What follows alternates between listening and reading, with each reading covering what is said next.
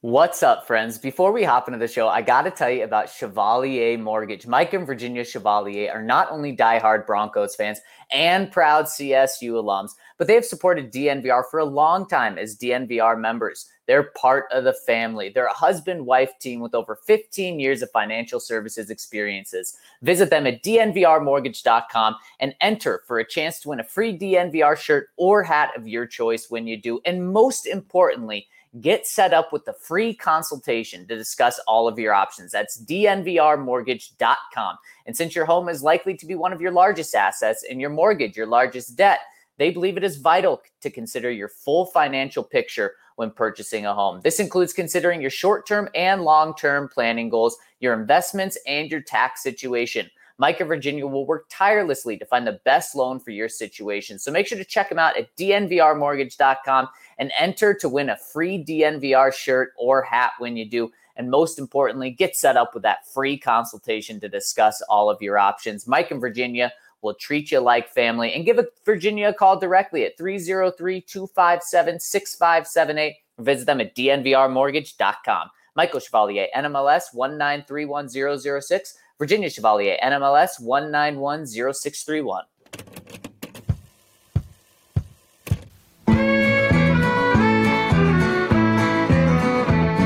Number one for the one and only DNVR.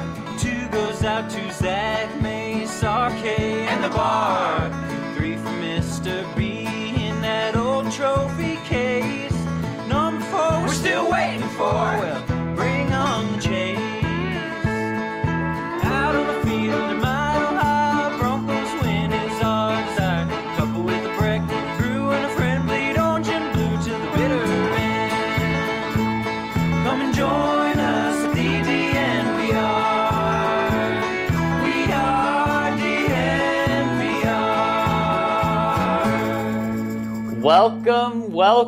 Welcome into the DNVR Broncos podcast on this wonderful Wednesday. I'm your host, Zach Stevens, joined by my main man, Andrew Mason. Before we hop into the show, guys, got to tell you about our presenting sponsor, MSU Denver Online. Mace, with the spring semester right around the corner, what are you going to do differently with your life come just a few weeks from now? Well, we have a few suggestions. Our friends at MSU Denver have some great options for you. And time again, the one thing that will protect you against economic downturn is an education, which allows you to adapt into varying careers. And you can build that toolbox you need at MSU Denver. One of the great things that they do is they not only give you fantastic classes, teach you what you need to know for once you graduate, but they also do it on your schedule. So go check them out and build your schedule over at msudenver.edu/online. My boy, Mace, what's going on? How are you doing today, my friend? I'm doing all right, better than the state of Colorado, although I've been thinking a lot about this. Of course, this week in Colorado, we have a new color-coded dial to determine the level of trouble that we're at various counties here in the state of Colorado. So as bad as things are for orange, it's worse to be purple. So unfortunately, the state is making a poor comment on the Rockies and still saying the Broncos aren't as bad as they could be, even though they're 3-6 4 years in a row. Yeah, and red for the Chiefs is what Denver is about to enter into, and that's bad as well. So you're right. Orange isn't as bad as red, Mace. If maybe the Nuggets should then rethink this whole red alternate jersey thing that it looks like they're unveiling here today. Yes, you're absolutely right. Man, a lot of new jerseys. I mean, this is you and RK's time to be alive this week with jerseys in Colorado. I feel like that should be a podcast here. I mean, I've got some strong opinions about the Noord-Avalanche jersey that is out. I mean, I love the look, but man, if I were in Quebec, I'd be angry, man. It would hurt. It would hurt me a little seeing that igloo in Avs colors with Avs burgundy. At least out in Carolina, they're wearing the Hartford Whalers uniform, but they're not wearing it in red and black. You know, right. That's what this is like. I mean, if I were a Quebec fan, I'd be a little steamed at this. And by the way, the only Avs Nordiques jersey that I own is actually an old Quebec jersey that's the white home one that they wore. So, you know. Wow. That's pretty legit, Mace. That is pretty cool. Always like the logo. Even though I wasn't a fan, I always like the Igloo logo. Well, unfortunately for you, there's you don't really like the Broncos jerseys with the swoosh that they have going on. There's no Broncos uniform change today. Yeah, given the disgusted look.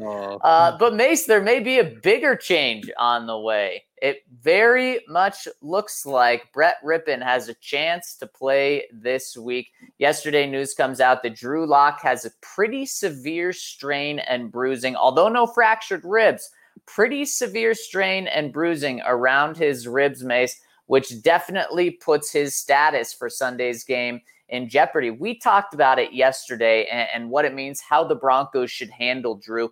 And we pretty much said, if there's a chance that this injury could be re-aggravated, then you don't play him this week. You let him get healthy. However, if he is healthy, you do play him. You don't just bench him. Well, Mace, if he's not healthy, the Broncos will turn to an undefeated quarterback, a 1-0 Brett Rypien. Yeah, the team is undefeated. And of course, Brett Rypien had the good fortune of looking across the line of scrimmage and seeing the New York Jets in his only start. So would we be talking about Brett Rypien with the adjective undefeated if the Broncos had gone against anybody else on the schedule that week? No one. Brett played a really good game until the fourth quarter. It's kind of the opposite of what Drew's done for 2 of the past 3 weeks. Brett was 2 touchdowns, no interceptions going into that fourth quarter. What looked very much in control, looked very comfortable in the NFL, despite it being his first start in the NFL. And then that third quarter came and it was rough. What was it? 3 interceptions in the third quarter, or in the fourth quarter? Yeah, he had 3 interceptions for the game for the game here. Looking back at it, yeah. It was 2 in the fourth quarter. Yeah. Right, because he had an interception in the second quarter and then 2 in the fourth on back-to-back possessions.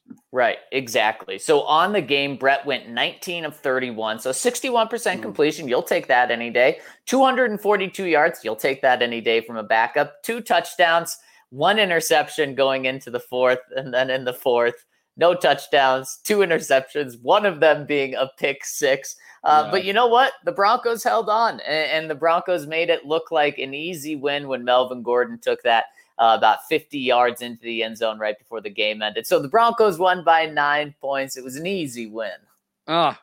Easy is not how I would describe that game. And also, I mean, Melvin Gordon had the clinching run, but what I also recall is the defense really stiffening over the course of that game to where after Sam Darnold's gallop through the secondary, all they allowed were field goals after that. And so, again, it's the New York Jets. By the way, the Jets, Zach, they have 7 interceptions all season, and 3 of them came against Brett Rypien, a very similar tale to the Raiders who had as many interceptions Sunday as they had in the previous 14 regular season games going back to last year.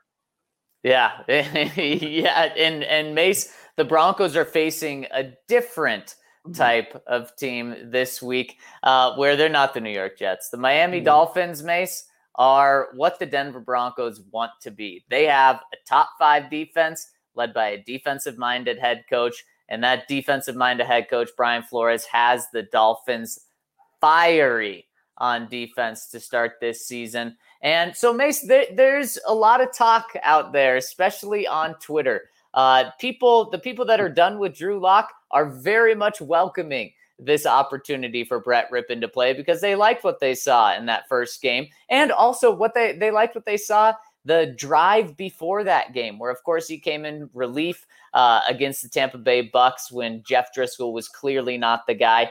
Went in, moved the ball downfield. No, he ended with an interception. But people liked what they saw there. They liked what they saw against the Jets. They point to the 1-0 undefeated and say, let's just see if Brett Rypien is the guy. We touched on this yesterday, that I think the coaching staff has really told us exactly how they view Brett Rypien, and that, like you said, Mace, yesterday, when the Broncos turned to Jeff Driscoll, the Broncos said, we need a backup. We're going to bring in Blake Bortles to be the backup now. Brett Rippon got his shot and took that, so good for him. So we kind of know what the coaching staff thinks, but Mace, is there any credence to Brett Rippon being the guy and needing that shot? No. No, I'm sorry. And I noted this in my piece late yesterday afternoon that the season is still about Drew Lock, and it's still about finding out what he has. And if you do have a risk of re-injury for him in terms of this rib strain that he's got, then you should sit him out. But if you sit him out, it's with the intention of him going back in as soon as possible, which ideally would be 1 week, and then he's healthy and good to go for the stretch run. The thing with Brett Rippon is, first of all, let's just rewind the clock back to August, early September. If the Broncos were that enamored with Brett Rippon, they would have kept him on the 53-man roster, right? Yep. Okay. Yep. If they were enamored with Brett Rippon, would they have signed Jeff Driscoll? Would they have kept Jeff Driscoll as the quarterback ahead of him? Nope. Okay. And then going further down the line, if they thought Brett Rippon could step in for Jeff Driscoll, would they have added Blake Bortles? Certainly not. Right. Now, I think Rippon did surprise some people in the building with how composed he was. And certainly in the just over a game of work we've seen from Brett Rippon, he maximizes his strengths very well. He is a cerebral quarterback. He's very good at diagnosing the intent of the defense. The thing that he did that impressed me was he did frankly a better job than we've seen of Drew Lock, especially in the last few games, of getting the offensive line in the right protection pre-snap, which helps him have time to throw.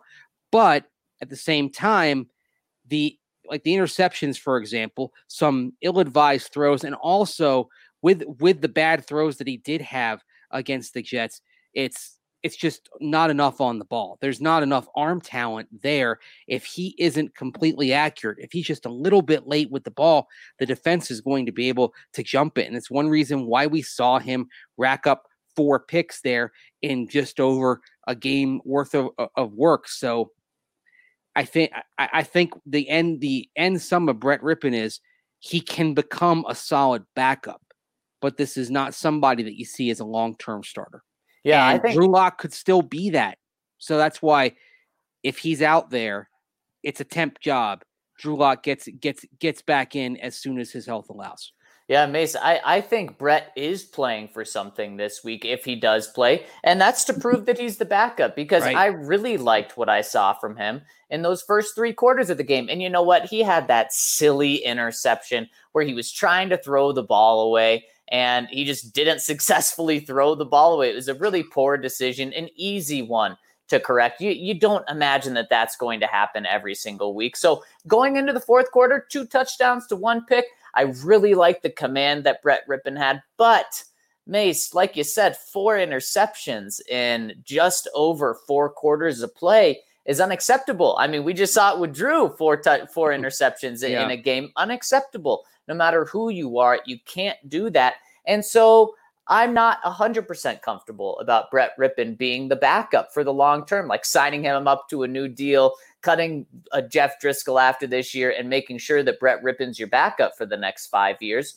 So this would be that's what this game would be. Show us that you can come in when we need you off a whim and play and control the game. And what's a realistic expectation to win 40% of the games? I mean, if you can keep the team in half the games and almost get those wins, then that's kind of a realistic expectation for a backup. And so that's what we need to see from Jeff this week. He's not fighting for the job, for the starting job this year, for the starting job next year. He's fighting to be the backup. Was that Freudian slip there, Zach? I heard you say Jeff. Ah, yes, that was. Jeff would be the backup this week in this case. Yes, he would. Now, I think the interesting thing, everything you said is spot on. He's playing to potentially be the backup. And I would argue this, Jeff Driscoll, I think the boat has kind of sailed. And if he is the Broncos backup quarterback next year, something went wrong. I would offer this on Brett Rippon. He is playing to keep the Broncos from re-signing Blake Bortles right after the season and projecting Blake Bortles as the backup quarterback for next year. At minimum. I think obviously the scenario could change. We could be talking about someone else coming in as a hedge for Drew Lock if the Broncos want to run Drew Lock back and see if a full off season can't help him. The other interesting thing about this game with Brett Rippon, Zach, compared to the last one, the Jets had one possession of film and a short week, no practices because that was a Thursday night game.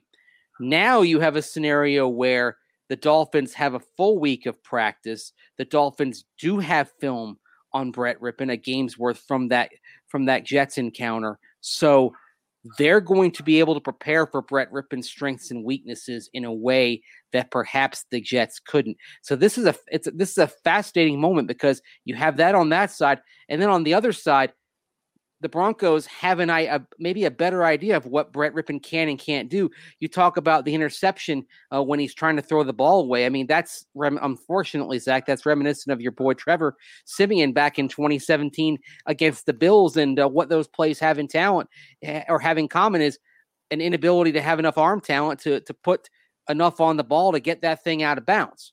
And that, because that's something that if you've got a sufficient NFL arm, you never miss on a throwaway. You just get it out of bounds, go on to the next play. Yeah, you're exactly right. And also, a lot of people say Brett Rippon could have had 4 picks if Jerry Jeudy didn't moss the Jets going into the end zone because that ball was underthrown. Yeah.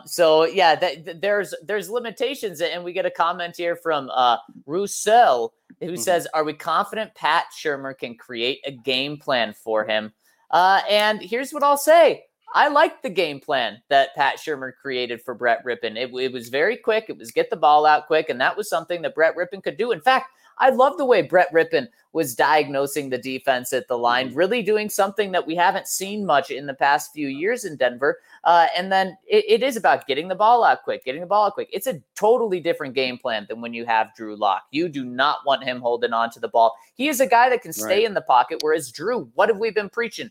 Get him outside. Get him on the move. That's what he wants to do. You have to do that. Brett Rippon, no. Just have him catch it and throw it. Catch the snap, throw it. That's what this should be, a very quick game plan.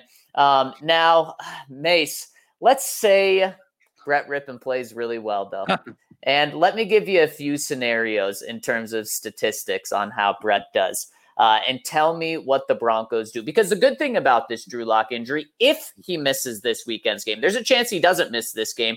And then we're talking about Brett Rippon being the backup again for this Sunday. But if he misses this game, the good thing about Drew's injury is that it probably should only be a 1-game injury. He should probably back the following week against the Saints when the Broncos likely play a backup quarterback in Jameis Winston. So let's say Brett Rippon goes out, Mace, 2 touchdowns, 1 interception, 60% completion, 200 yards, and the Broncos keep it within 1 score but lose. What are you doing the following week at quarterback? I'm starting Drew Lock. Easy. Yep. Yeah. I totally agree. All right. Let's make the stakes a little tougher here. Let's say 3 touchdowns, 1 interception. The Broncos lose by 1 and score in the high 20s. What do you do in the following week? I'm starting Drew Lock because I think short of Brett Rippon being damn near perfect, the thing is, if you start Brett Rippon over a healthy Drew Lock, you're almost certainly saying that's it for Drew Lock. Yep, you would be. Yeah, and the whole point of this exercise now that you're sitting at 3-6 and you're almost certainly out of the playoff picture here, barring a miracle of not only the Broncos going 7-0 or 6-1, but other things falling their way among the other teams in contention. It's about finding out if Drew Lock can be the guy, and that means giving him every snap possible. If Brett Rippon stays on the job and Drew Lock is healthy, then you know what? Then the Broncos organization has made the call on Drew Lock. And I know people are going to say, well, back in 1983, John Elway was on the bench, and then he came back in. It's a different scenario. You're not talking about benching Drew Lock for a guy who is a veteran quarterback who's already got some experience. And oh, by the way, that team in Denver in 1983, even though the year before they were 2-7 in that weird strike year, it was a team that in full seasons was used to being a playoff contender. So there was a bit more urgency in the moment for Dan Reeves and the Broncos in 1983, and they had a reasonably proven veteran option in Steve DeBerg, who I believe at that point was in his 6th or 7th NFL season by then. This isn't Brett Rippon. Brett Rippon is not Steve DeBerg. Now, maybe someday he becomes Steve DeBerg, but he's not Steve DeBerg in 1983. So I'm just kind of anticipating what some are going to say here.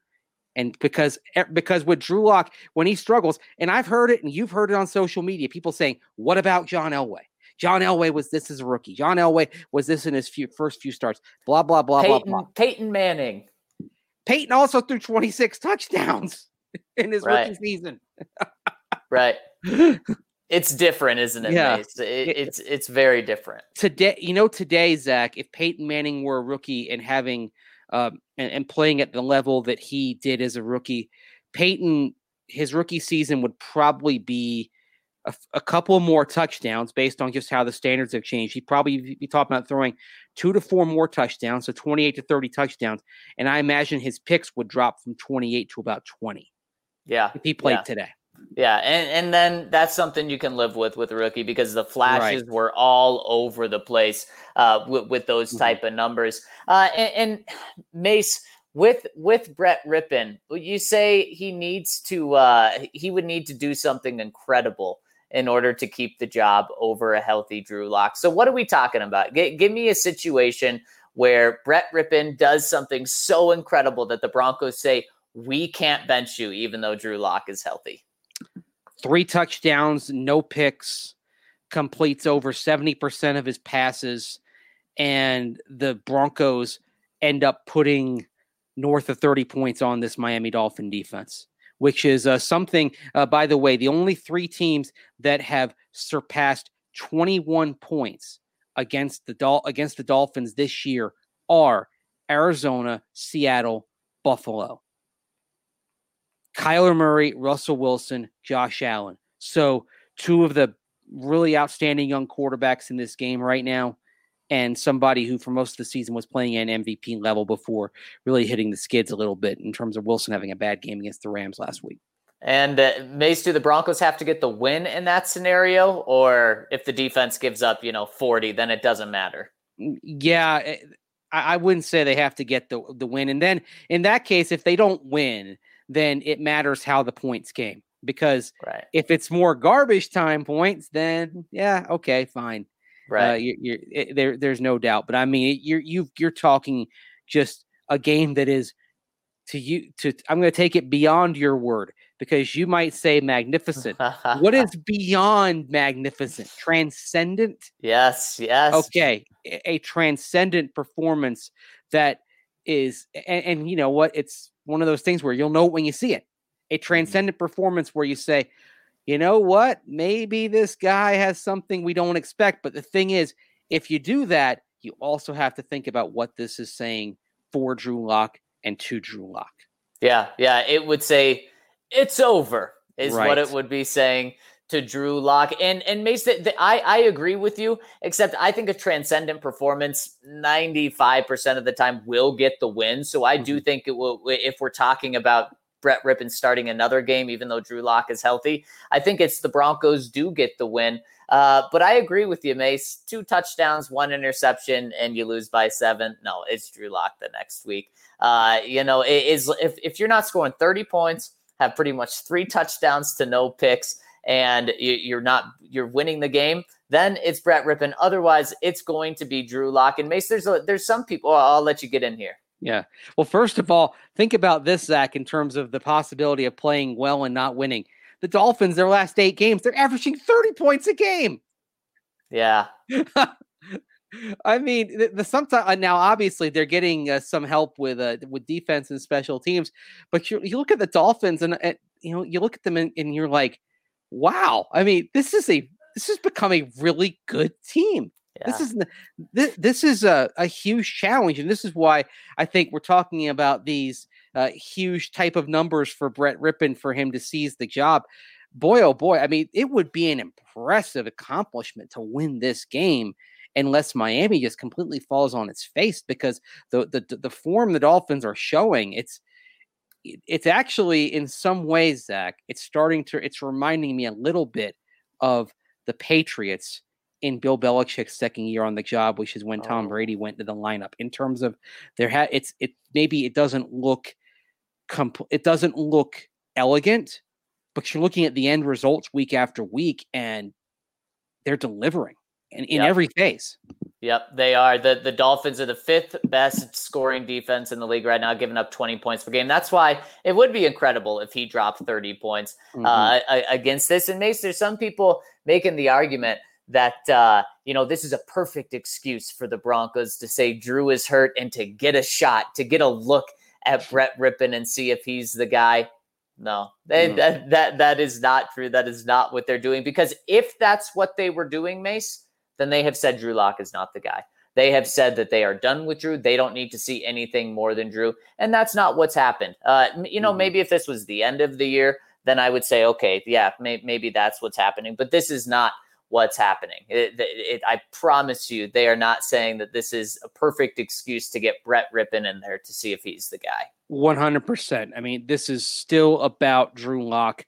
I mean, they were looking at this 4-game stretch in particular as far as getting an idea, but Lock, the plan was and remains for Lock to get as much playing time in the rest of the season as his health will allow. And that's why I do think if Lock is feeling discomfort today and tomorrow, then the best course of action is going to be to sit him, but put a time clock on it. As soon as he is ready to go, he goes back in there. And I would expect if he sits this week, he would be ready to go next week. Yeah, I agree. Mace, did you see what Ben Roethlisberger tried to pull with Mike Tomlin earlier this week?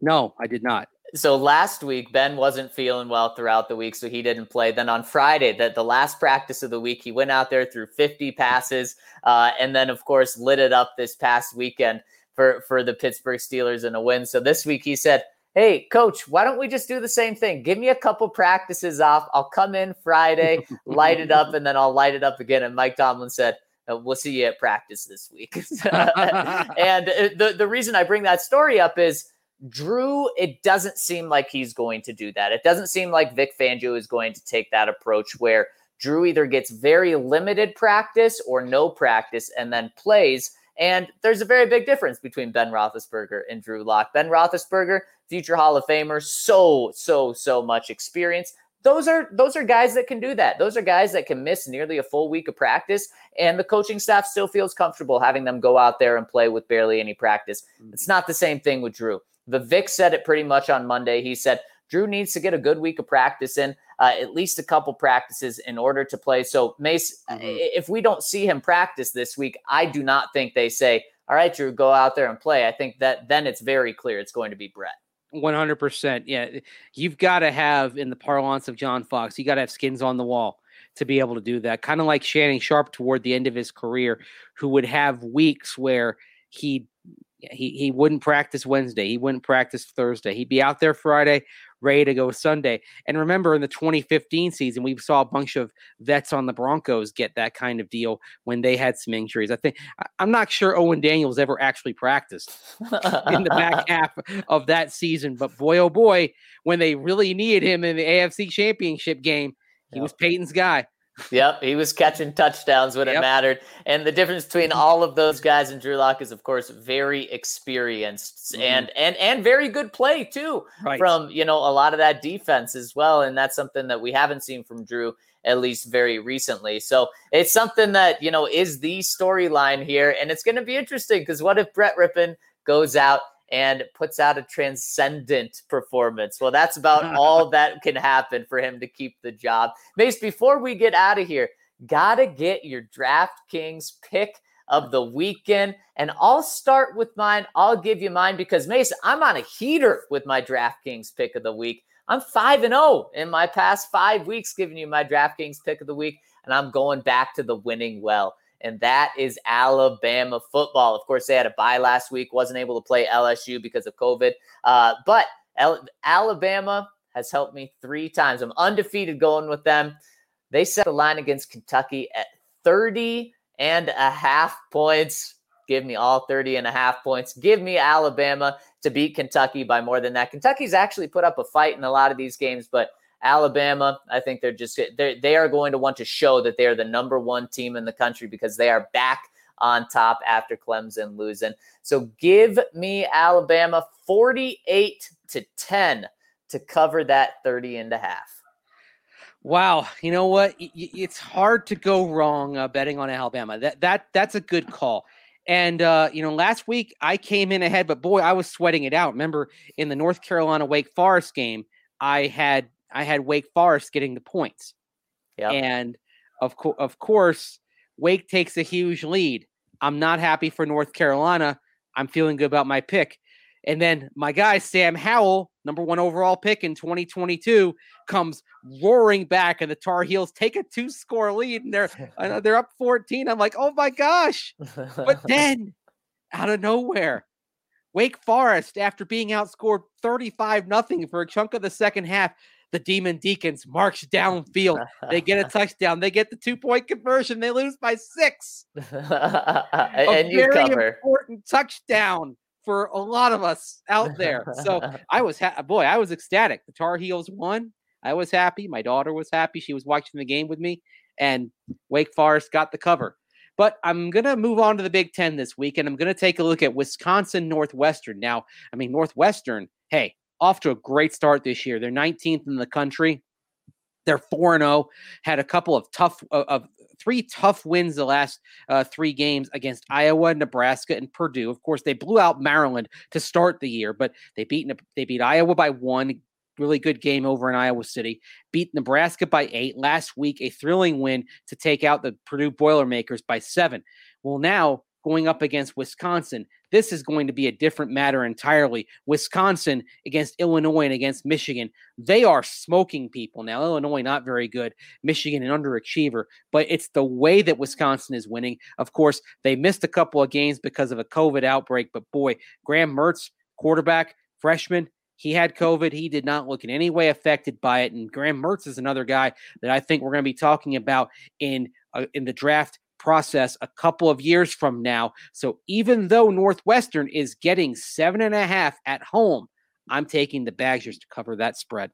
I love it. I love it, Mace. And hopefully you guys follow us and you're 2-0 after those bets this weekend. And before we get out of here, Mace, got to tell our listeners about our great membership contest that we've got going on. We want to join you. We want you to join our family, and we want to make our family even bigger here at thednvr.com. And we would love if you signed up using the promo code Broncos, because we've got a competition going on at DNVR between each beat on who can grow our family the most. And if you use promo code Broncos to join on thednvr.com, you'll get a free t-shirt of your choice. You'll get a mask, and you'll get a sticker pack, and you'll get our excellent coverage for an entire year. You'll get to roll with us, and it really supports us do this podcast for free for you guys. So we'd really, really, really appreciate if you helped us out and use that promo code Broncos when joining. Go to thednvr.com, click on Become a Member, slam that promo code Broncos, get your free t-shirt, mask, and sticker pack,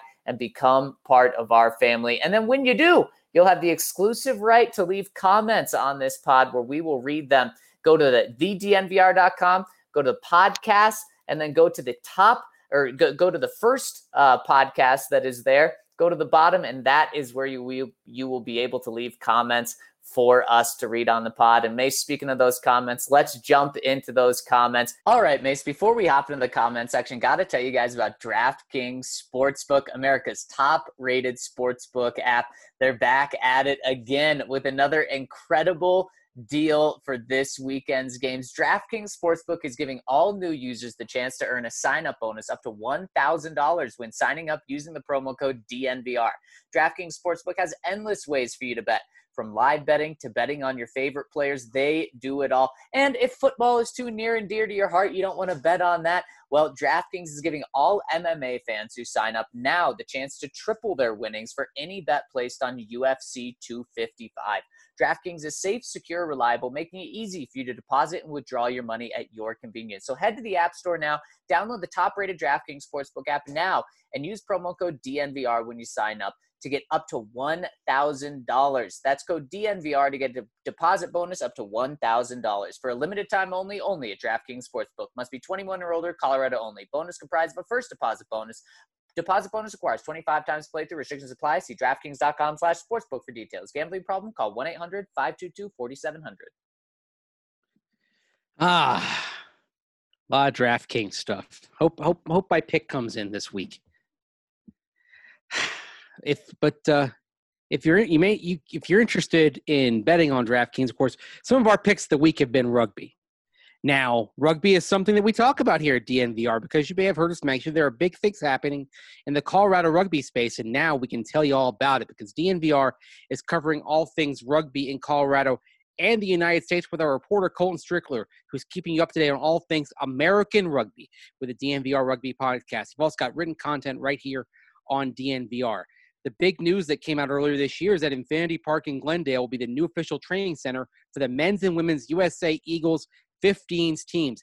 That means the national teams, they're right here in Colorado, making Colorado the place to be for rugby in the United States. So keep up to speed with all of that on the DNVR Rugby Podcast. You can follow along on Twitter at DNVR Rugby. And of course, in that podcast, if you want to learn about the game of rugby, no problem.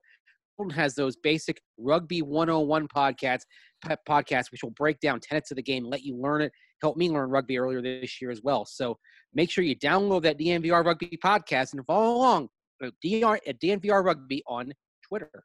All right, Mace, let's hop into the comment section. First one coming in from Casper. Fellas, I want to chime in on moving on from Elway. First, I feel like nothing will happen until either he decides to renew his contract or the new ownership decides to fire him, or he decides not to renew his contract or the new ownership decides to fire him. Even if that happens, what's to say that the new GM will produce better results? If fans are frustrated now, imagine in 2 years from now, the reset button gets hit and the team will be 3 to 5 years away from being competitive again. I doubt fans will want to wait another 5 years before this team is exciting again. If Elway goes, then I imagine so does the coaching staff, Locke, Vaughn, Lindsay, and everyone except McManus.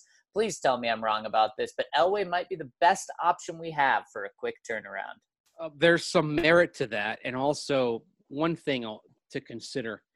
If a GM comes in and clear cuts, regardless of talent, just clear cuts, the roster starts over.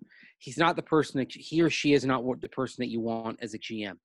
You want somebody who, if they come in, is going to put their own stamp on the organization, but is going to look at the roster and say, all right, Jerry Jeudy's a really good player, really nice building block.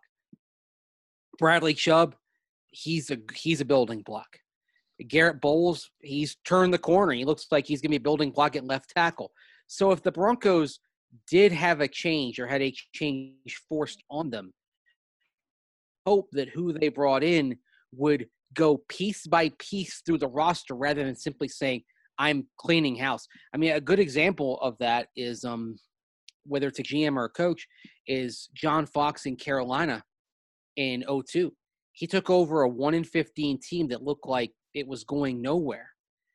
They go to the Super Bowl in his second season and did it with, I believe, 20 some odd players who were on that team that went 1-15, including like a lot of key guys. I mean, imagine if he just said, okay, I'm cleaning house. I don't need Muhsin Muhammad. I don't need Steve Smith. I don't need some of these offensive linemen. I don't need Chris Jenkins on the defensive line. If that were the case, Carolina wouldn't have turned it around that quickly.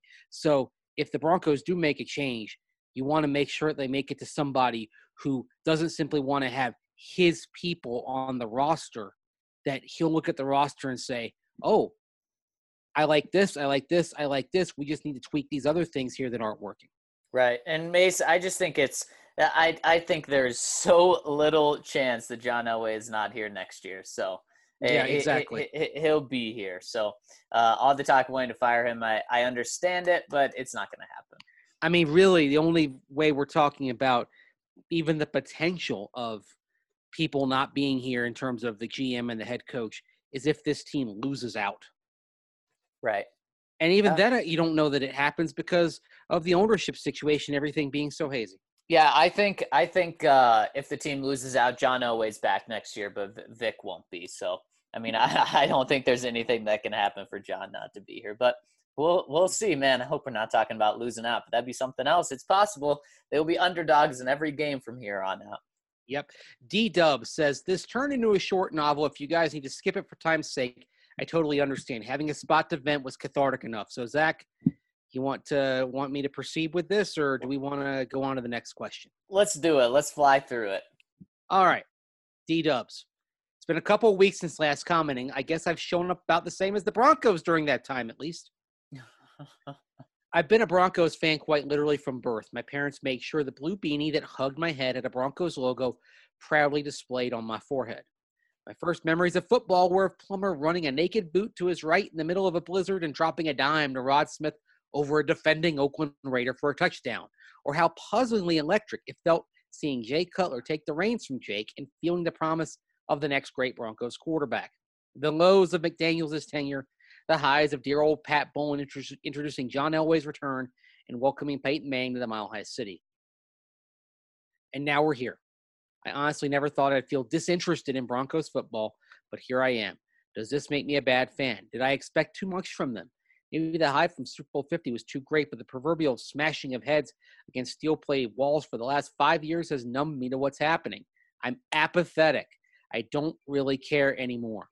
There's a million other things I'd rather do than watch the Titanic try and scrape itself off the bottom of the Atlantic only to open more holes in the hull.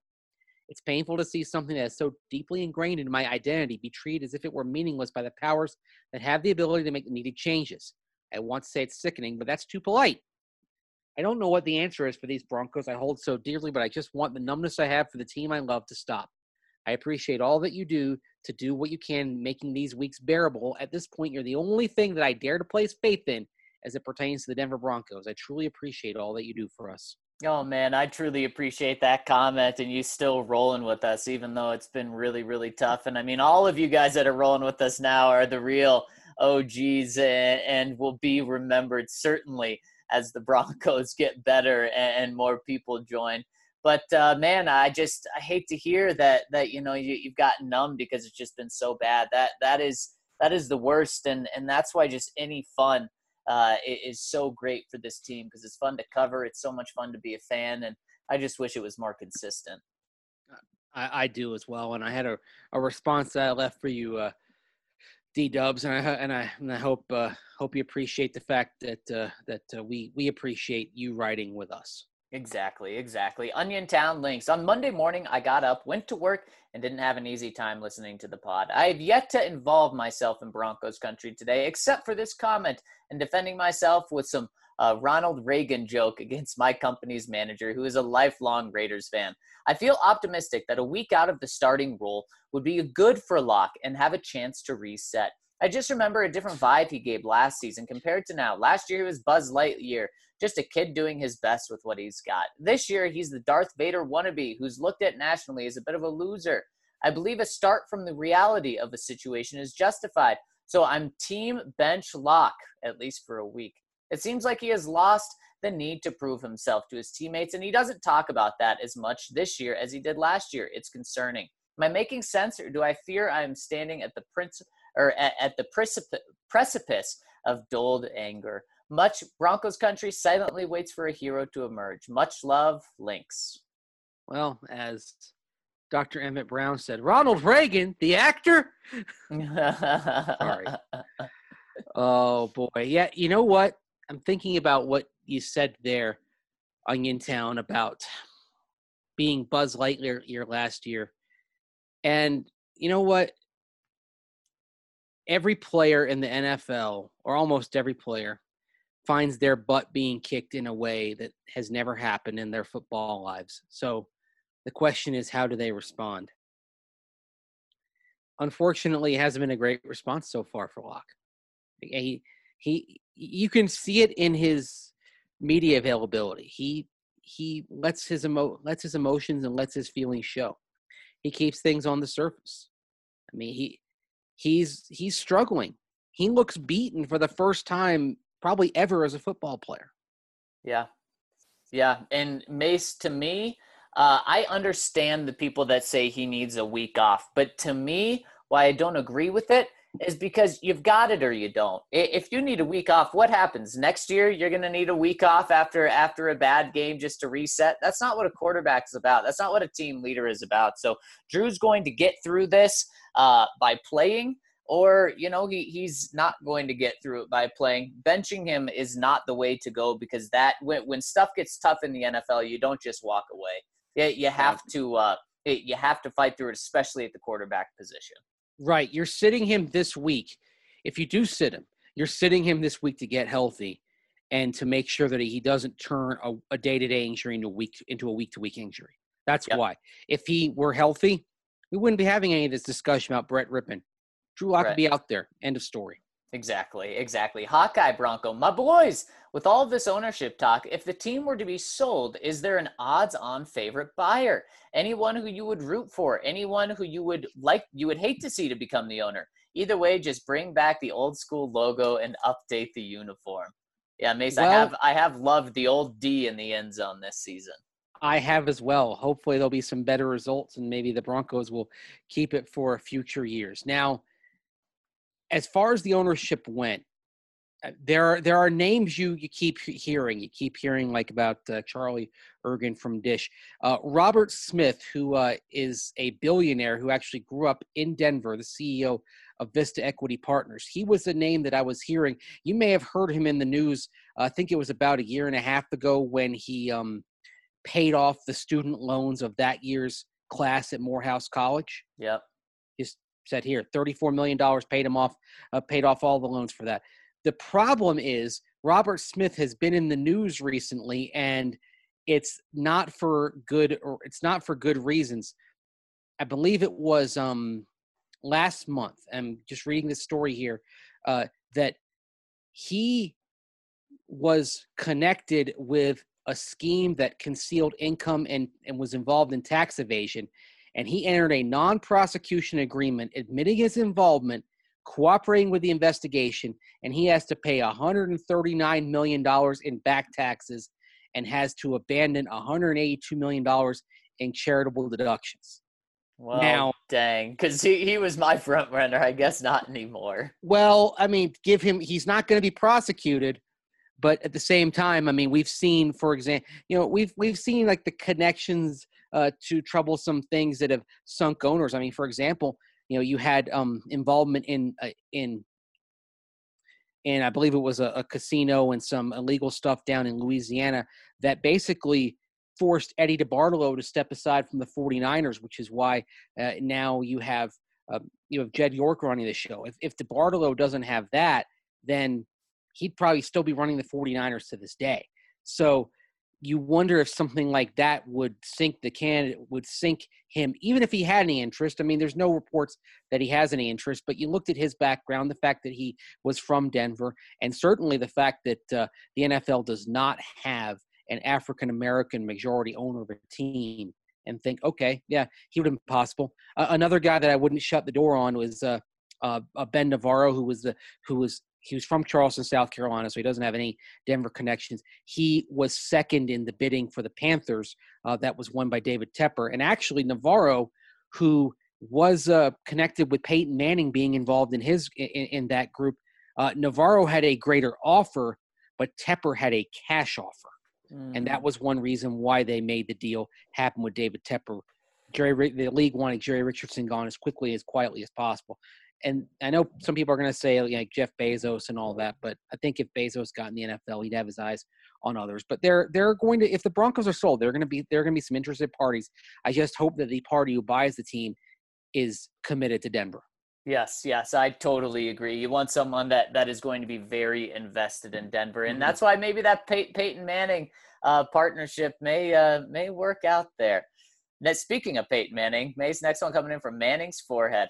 This podcast is unhealthy for me. It turns me into a bipolar back and forth fan because all the new takes I get exposed to. Now, I can't stop thinking about Zach Azzanni as the future offensive coordinator.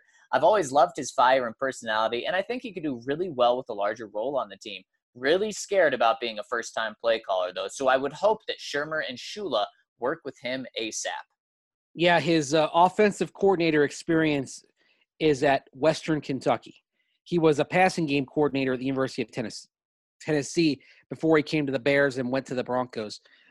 So he would be kind of starting from scratch as a play caller, at least in the NFL. But certainly he's become very well regarded in NFL circles. And the receiver group, the thing that jumps out to me about his work with the receivers is that everybody gets better on his watch. Yeah. Look at what Tim Patrick has done. Yeah.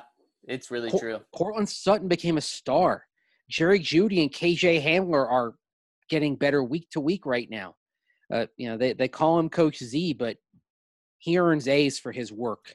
And what happens then is when you're doing well, at some point you get the opportunity to take that jump, and then you see if he can handle it or not. So it's the Peter principle, right? You don't know when someone is too high until they're one level beyond that. So if Zach Azzanni moved up, it would be a risk, but it's probably a risk worth taking because he's on the rise as a coach, and he looks to have a very bright future in this league.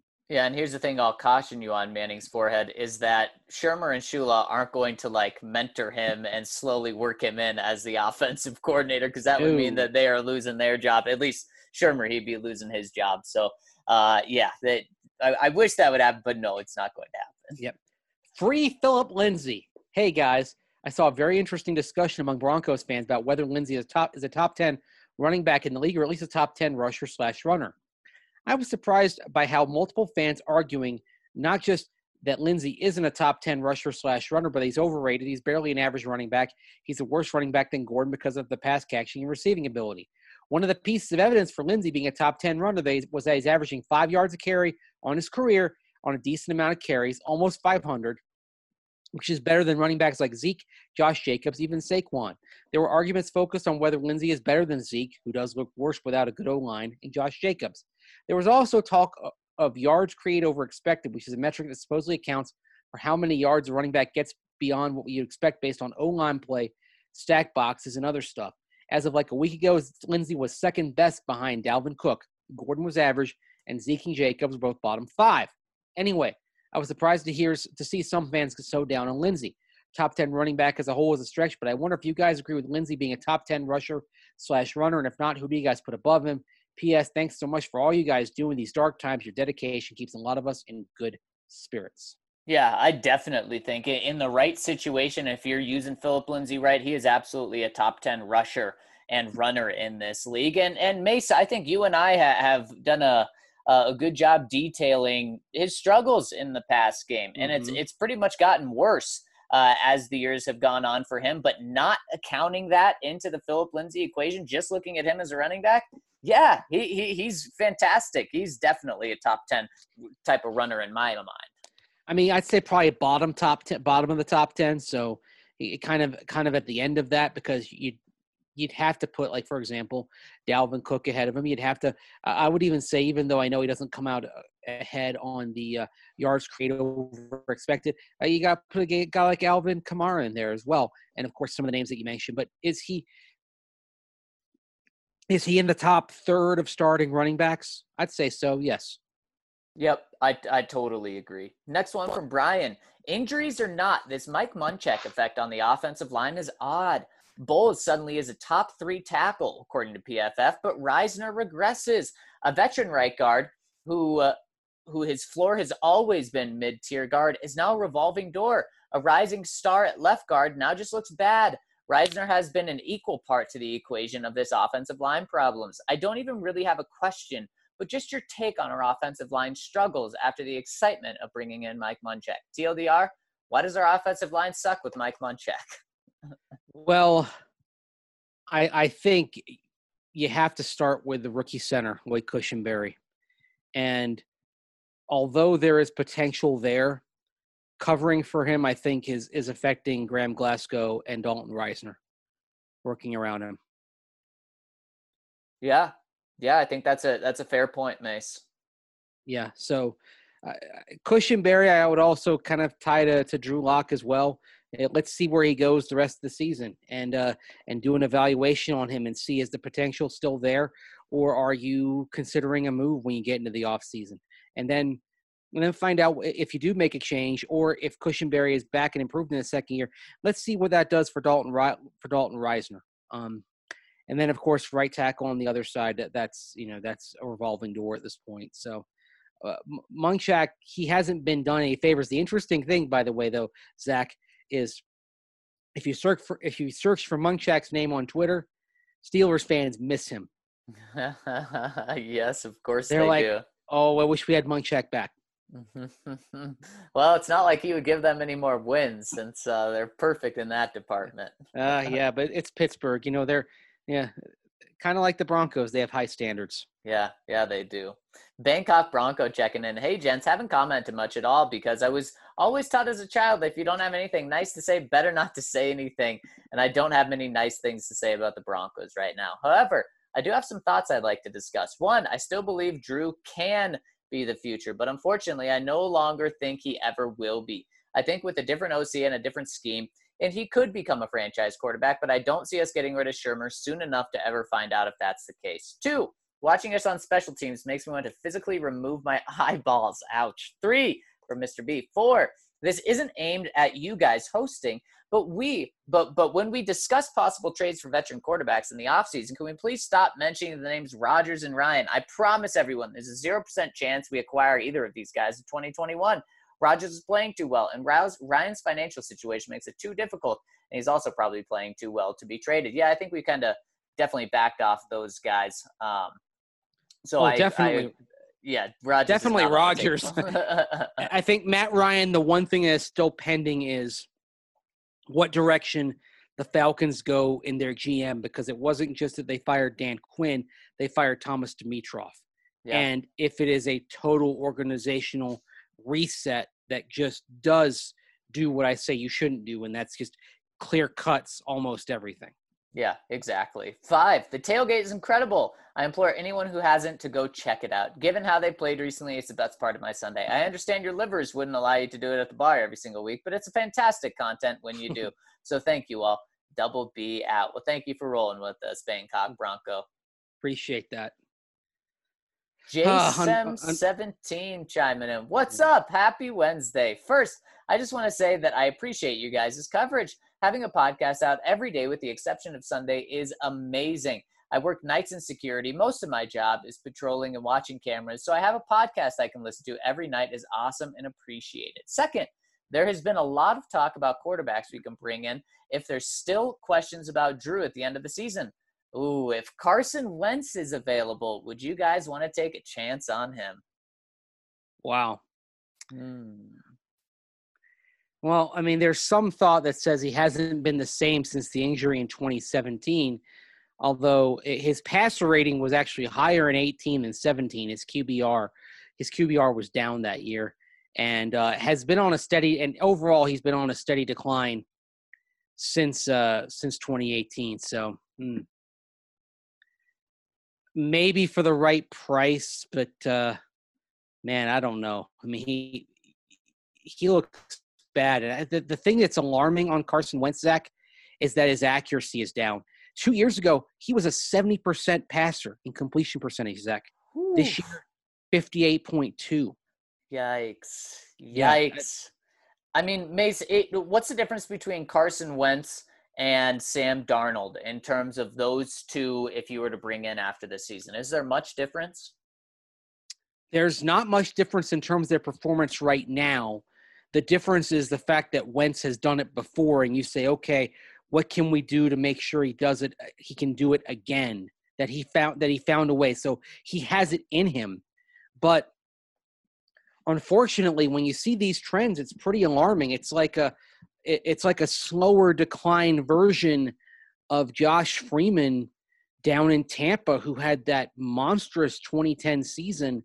But then by the end of the 2012 season, it was done for him basically. Yeah.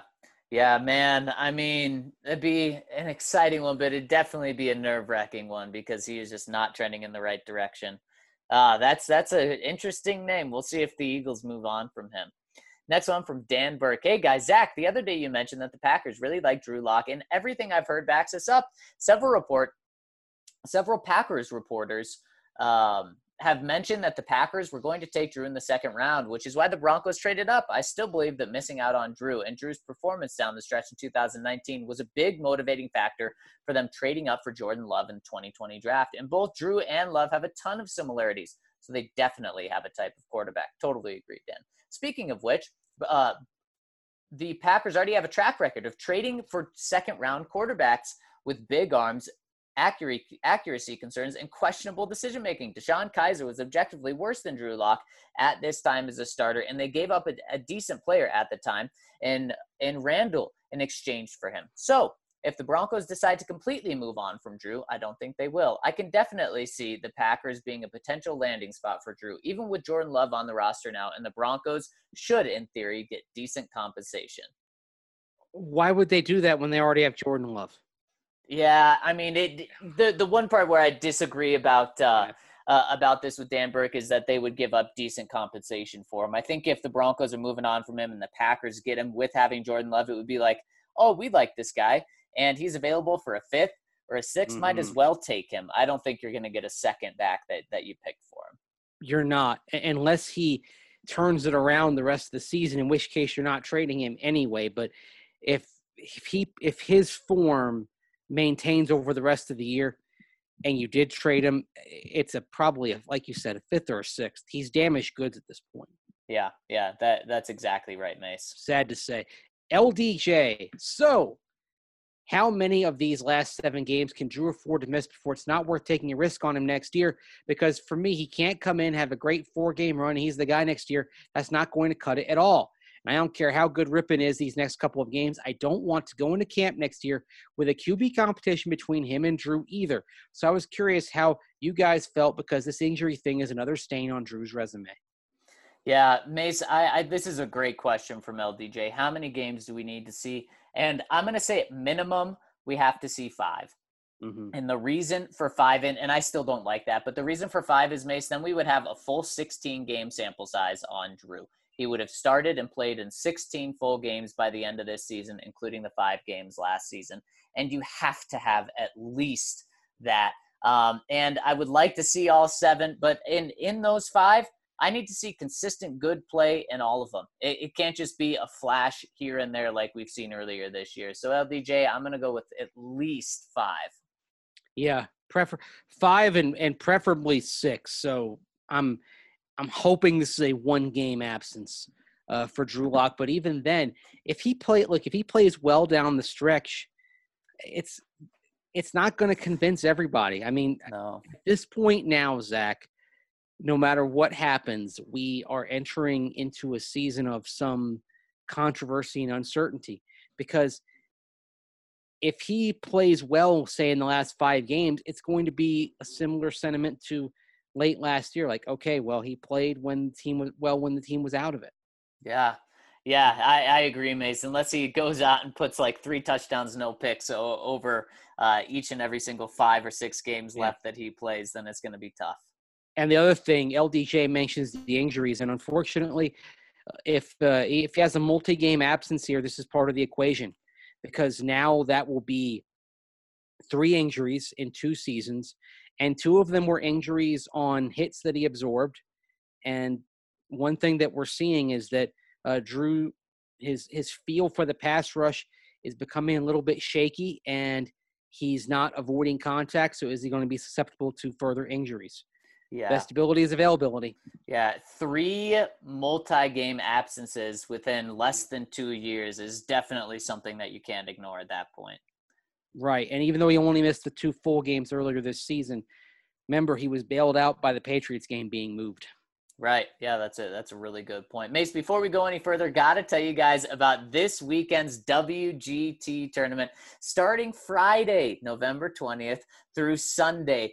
we will be hosting the Retro Open. All country clubs can participate, and better yet, anyone can join. That's right. All you have to do is join the DNVR 4 Country Club.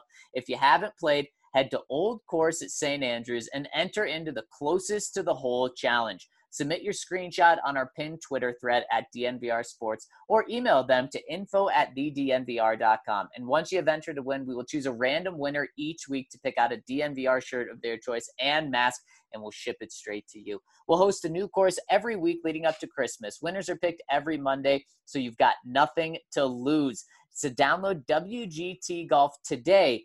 Join the DNVR 4 Country Club, head to St. Andrews, and hit some balls to get close to the pin. Enter your screenshots, and you're in. So good luck. All you have to do is play. And, guys, by the way, when you do it, it's so much fun. So make sure to go to WGT, join our DNVR 4 Country Club, and play St. Andrews closest to the hole. Good stuff. Another big tournament coming up in WGT for those in our DNVR clubhouse. Do you need a buzz, but do you also need to feel good? Strava Yes. Craft Coffee is there for you if you need this. It is rich CBD-infused coffee that you can purchase in K-Cups for your Keurig, but also get in whole bean or ground form. Purchase it online, get 20% off using that magical code DNVR20. It's not psychoactive. That's the thing with CBD. You get the benefits of marijuana without the psychotropic side effects on that. It can help people. People have talked about how CBD has helped deal with long-term migraines, arthritis. It's helped decrease anxiety, all sorts of benefits to CBD, and you get it right there in Strava Craft Coffee. Order it online. It'll ship to you very fast. You can also try it in some spots in the Denver area, of course, Carbon Cafe and Bar, Drip Denver, So High Coffee, Blue Sparrow Coffee, Max Market, and, of course, the DNVR Bar, but you can get it anywhere online. So go to Strava Craft Coffee. Is it Strava.com, I believe, or StravaCraftCoffee.com? Yep. Use that magical code DNVR20, get 20% off your order.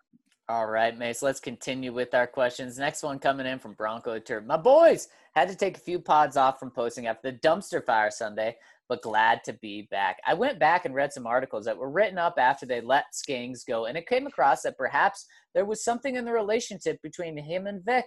I know Skangs had issues, but he was very much on the right path with his offense. The best defense I saw for letting him go was that he was a good play designer, but not a good play caller. And yes, there were absolutely times last season where his play calling had me scratching my head. But just like you expect from a rookie player, I thought he was improving in that area. So if he was gelling with Drew in the offense and was growing as a play caller, then maybe there was an issue with Vic. Shermer doesn't exactly seem to be getting glowing reviews from Fangio either, and rightfully so. Could there be an issue with how Vic manages his staff, or am I reading too deep here? I'd like to think any issues on or off the field get ironed out soon so the Broncos aren't looking for their third offensive coordinator in 3 years with no offense can benefit from. Best case scenario is they bring in a young assistant to help infuse some more innovative play design to this offense and be a liaison between the young offensive core and the old guard calling the shots. But that seems like a pipe dream. Thanks for helping talk us off the ledge each week, guys. Keep up the great work. Well, I think with Vic and Scangarello last year, there was sort of a difference in philosophy. Believe it or not, I think Vic wanted to be more aggressive. Yep. Than Scangarello was. And Scangarello was probably, for example, protecting Drew Lock a little bit, but Vic wanted to push it downfield more often, and that's what Pat Shermer was brought in for. I don't see any, the thing is, I don't get the sense that there's any friction going on with Vic and Pat Shermer right now, but again, this is one of the things where not being out there every day because of COVID is really kind of affecting our ability to get a feel for that. We're not in the locker room. We're not around the building. We don't get to see some of those interactions that could reveal a little bit more friction than we get just from those game day glimpses. Yeah, I agree, Mesa. Behind the scenes, Vic did not want to be portrayed as this conservative guy. He wanted to be aggressive, and he felt that Scangarello was holding him back in that respect. Right. Negative, false, positive. Do you think Eric Bieniemy would take a head coaching job with the Broncos, with the Chiefs in the division? What do y'all think of Trey Lance? Why do you think the Broncos cannot develop offensive talent? Why do the Broncos have so many injuries? Are there strength and conditioning issues? Has anyone asked Elway if he'll step down? I mean, not really a question that you ask someone if they're going to quit. Right. But we'll see when we talk to him at the end of the season. Eric Bieniemy, I think, would absolutely take a head coaching job inside the division. It would be an opportunity to head coach in an NFL team. So I think so, definitely. Yeah, I think he'll take what job comes his way if one does come. We've talked about Trey Lance on some earlier podcasts. I would argue the Broncos are developing offensive talent. I think we've talked about, for example, the wide receivers. They're developing talent there. The players they're getting have consistently gotten better. So I think quarterback is sort of overshadowing it, but the Broncos are developing some players on the offensive side of the ball. Yeah, I totally agree. Next one from Darren Stemple. My boys, coaching matters. I would hate for Drew to have yet another offensive coordinator, but it might be necessary. What is the offense's identity? There is none. It just feels like he's up in the booth, which I never like from an offensive coordinator, unless it's a vet quarterback behind center, spinning the playbook wheel. It doesn't feel like he's seeing the mistakes and is trying to correct them. It's so frustrating. I try to remember if I was this frustrated last year with Skangs because I know he was very frustrating. I don't think Drew is being developed correctly. I'm not saying he's not at fault for the garbage takes on him from a lot of people are over the top. Thanks for the great pod. Y'all are the best, and I'll leave you with this. Chris Hudson is the most underrated safety of all time. King Soopers donuts and / wind chills are better than any other donuts. Strawberry Pop-Tarts reign supreme. Well, I think your Pop-Tart take is on fire 100%, but I couldn't disagree more with your donut take. Yes, I would I'm agree with sorry. that. Man, a Krispy Kreme that just melts in your mouth. How can you get any better? Yeah, or Tim Hortons jelly donut. Or the Mango Tango over at Voodoo here in town. Oh, man, you're killing me now. It's not even 11 and I'm craving one. I need a donut. I need one bad. Low Country Bronco. Guys, I hate to say this, but if by the end of the season we have a pick inside the top 10, that will be the proof to me that Locke is not the guy. If we finish with a top 10 pick, can't we use Vaughn as capital to move up? We cannot miss out on another big-time QB class based on hypotheticals and optimistic fever dreams. LCB. P.S. Zach Wilson or Mac Jones. Ooh, like both of those guys. Zach's got the right name and Mac's coming from the right school. So like those Low Country Bronco. Mace, I think you'd have to find the right team in order for Vaughn to be part of a package to move up. And one that I'm thinking of could be the Miami Dolphins. And remember, the Dolphins could be picking higher than the Broncos this year because they have the Houston Texans pick. And let's say Tua finishes the season just like he started in his 3 games. And the Dolphins will be thinking, we're Super Bowl contenders next year. And let's make a move. Let's trade back with the Broncos, move to, 10 or wherever the Broncos are. We'll give up our 5th pick in the draft, wherever the Texans finish. We'll get Von Miller. The Broncos may even have to throw something else in there, a 2nd-round pick, in order to get that deal done. But then a contender gets Von Miller. I could see that happening, but I don't see like the Jacksonville Jaguars desperately wanting Von Miller, so trading out of 2 to get a quarterback. Exactly. Believe it or not, they'd probably want Bradley Chubb more. Oh, yeah, definitely. If you're talking about dangling somebody. Mac Jones, of course, Jerry Jones's grandson. Yep. Yep. Didn't go to Arkansas. Didn't follow Jerry. Right. Well, I mean, going to a place that gets you in a pro-style offense, and I think that's part and parcel. The thing is, if they're picking inside the top 10, I suspect they would not need to make a trade to get Mac Jones. Yeah, not for Mac. Nope. Right. Now, if you want Justin Fields, that's where the real – and Zach Wilson as well. It's probably where you're talking about the trade possibility coming in. And let's say Justin Fields. Let's say you have to move up to number 2. That would be exciting. Yeah. Let's hypothetically say 9-2. You're probably talking about obviously your 9th overall pick. Yep. A first rounder next year, a 2nd rounder, and then I mean it may be even a first rounder beyond that, or a big player like a Bradley Chubb perhaps. Yeah, you're absolutely right, Macy. You do, when you're going 9-2, you do kind of borderline on that 2 to 3 first round picks. So right. maybe it is this year's first, next year's first. a second or 2 seconds and Von Miller. I mean, it would be something big if you don't want to give up 3 firsts. Or, like, for example, I mean, I hate to say this name because we all really like him. Maybe you're talking about Cortland Sutton coming off the ACL. Yeah, and that Mace, I think you're spot on, because I think at this point, people understand that, for the future, maybe Von has to go, you trade him. Okay, that helps get you something. But, the Jacksonville Jaguars trading back, if that's who has the 2 pick, they don't want a guy that's, going to be done in 2 years. They want something good.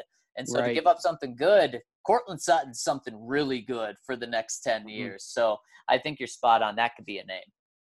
Yeah. And then finally, is this the last one? At least it was the last time I checked. Broncos only. I want to bring some positivity to the community in these dark times. Oh, boy, we need it. I am so happy to hear about the progress being made with vaccines against coronavirus. I miss going to the games. I'm a season ticket holder from out of state and travel to Denver for 4 games a year. I strained my marriage to the edge of divorce to go to 1 game per calendar month. So I'm going to comment with a very few short stories about game trips. Hopefully the memories can brighten us up. First game ever, December 15th, 1996. As a 17-year-old, I exited a bus on Colfax and rounded the corner to Federal to see the south end of the stadium come into view. Seeing the Bucky the Horse with my own eyes for the first time, it was glorious. Raiders 19, Broncos 24, FTR. You all know what that stands for. Nice. I love that. I love those types of memories. That you know what? I think you're onto something, Broncos only, as far as in dark times, bringing back memories of happier days here in Broncos country.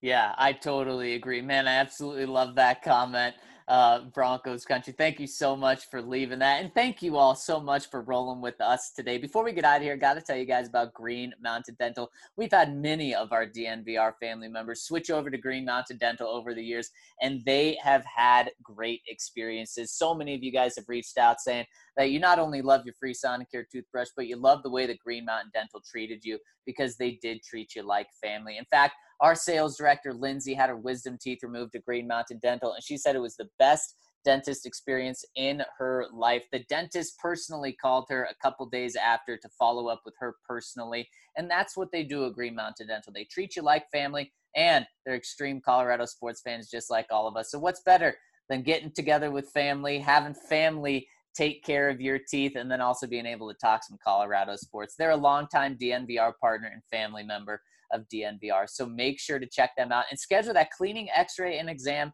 and you'll receive a free Sonicare toothbrush when you do so. Make sure to tag us on Twitter and tweet us and tweet them when you go there, so we know that you're part of their family as well. So check out Green Mountain Dental. Schedule that free cleaning, x-ray, and exam, or schedule the cleaning, x-ray, and exam, and you'll get a free Sonicare toothbrush. Well, Mace, that'll do it for us today. Thank you guys so much for rolling with us. We really, really appreciate it. We'll dive into this game starting tomorrow, talk some Miami Dolphins. There's some very interesting things about the Dolphins and this game, which we will dive into tomorrow. Thank you guys so much for rolling with us. For Andrew Mason, I'm Zach Stevens. Have a wonderful hump day.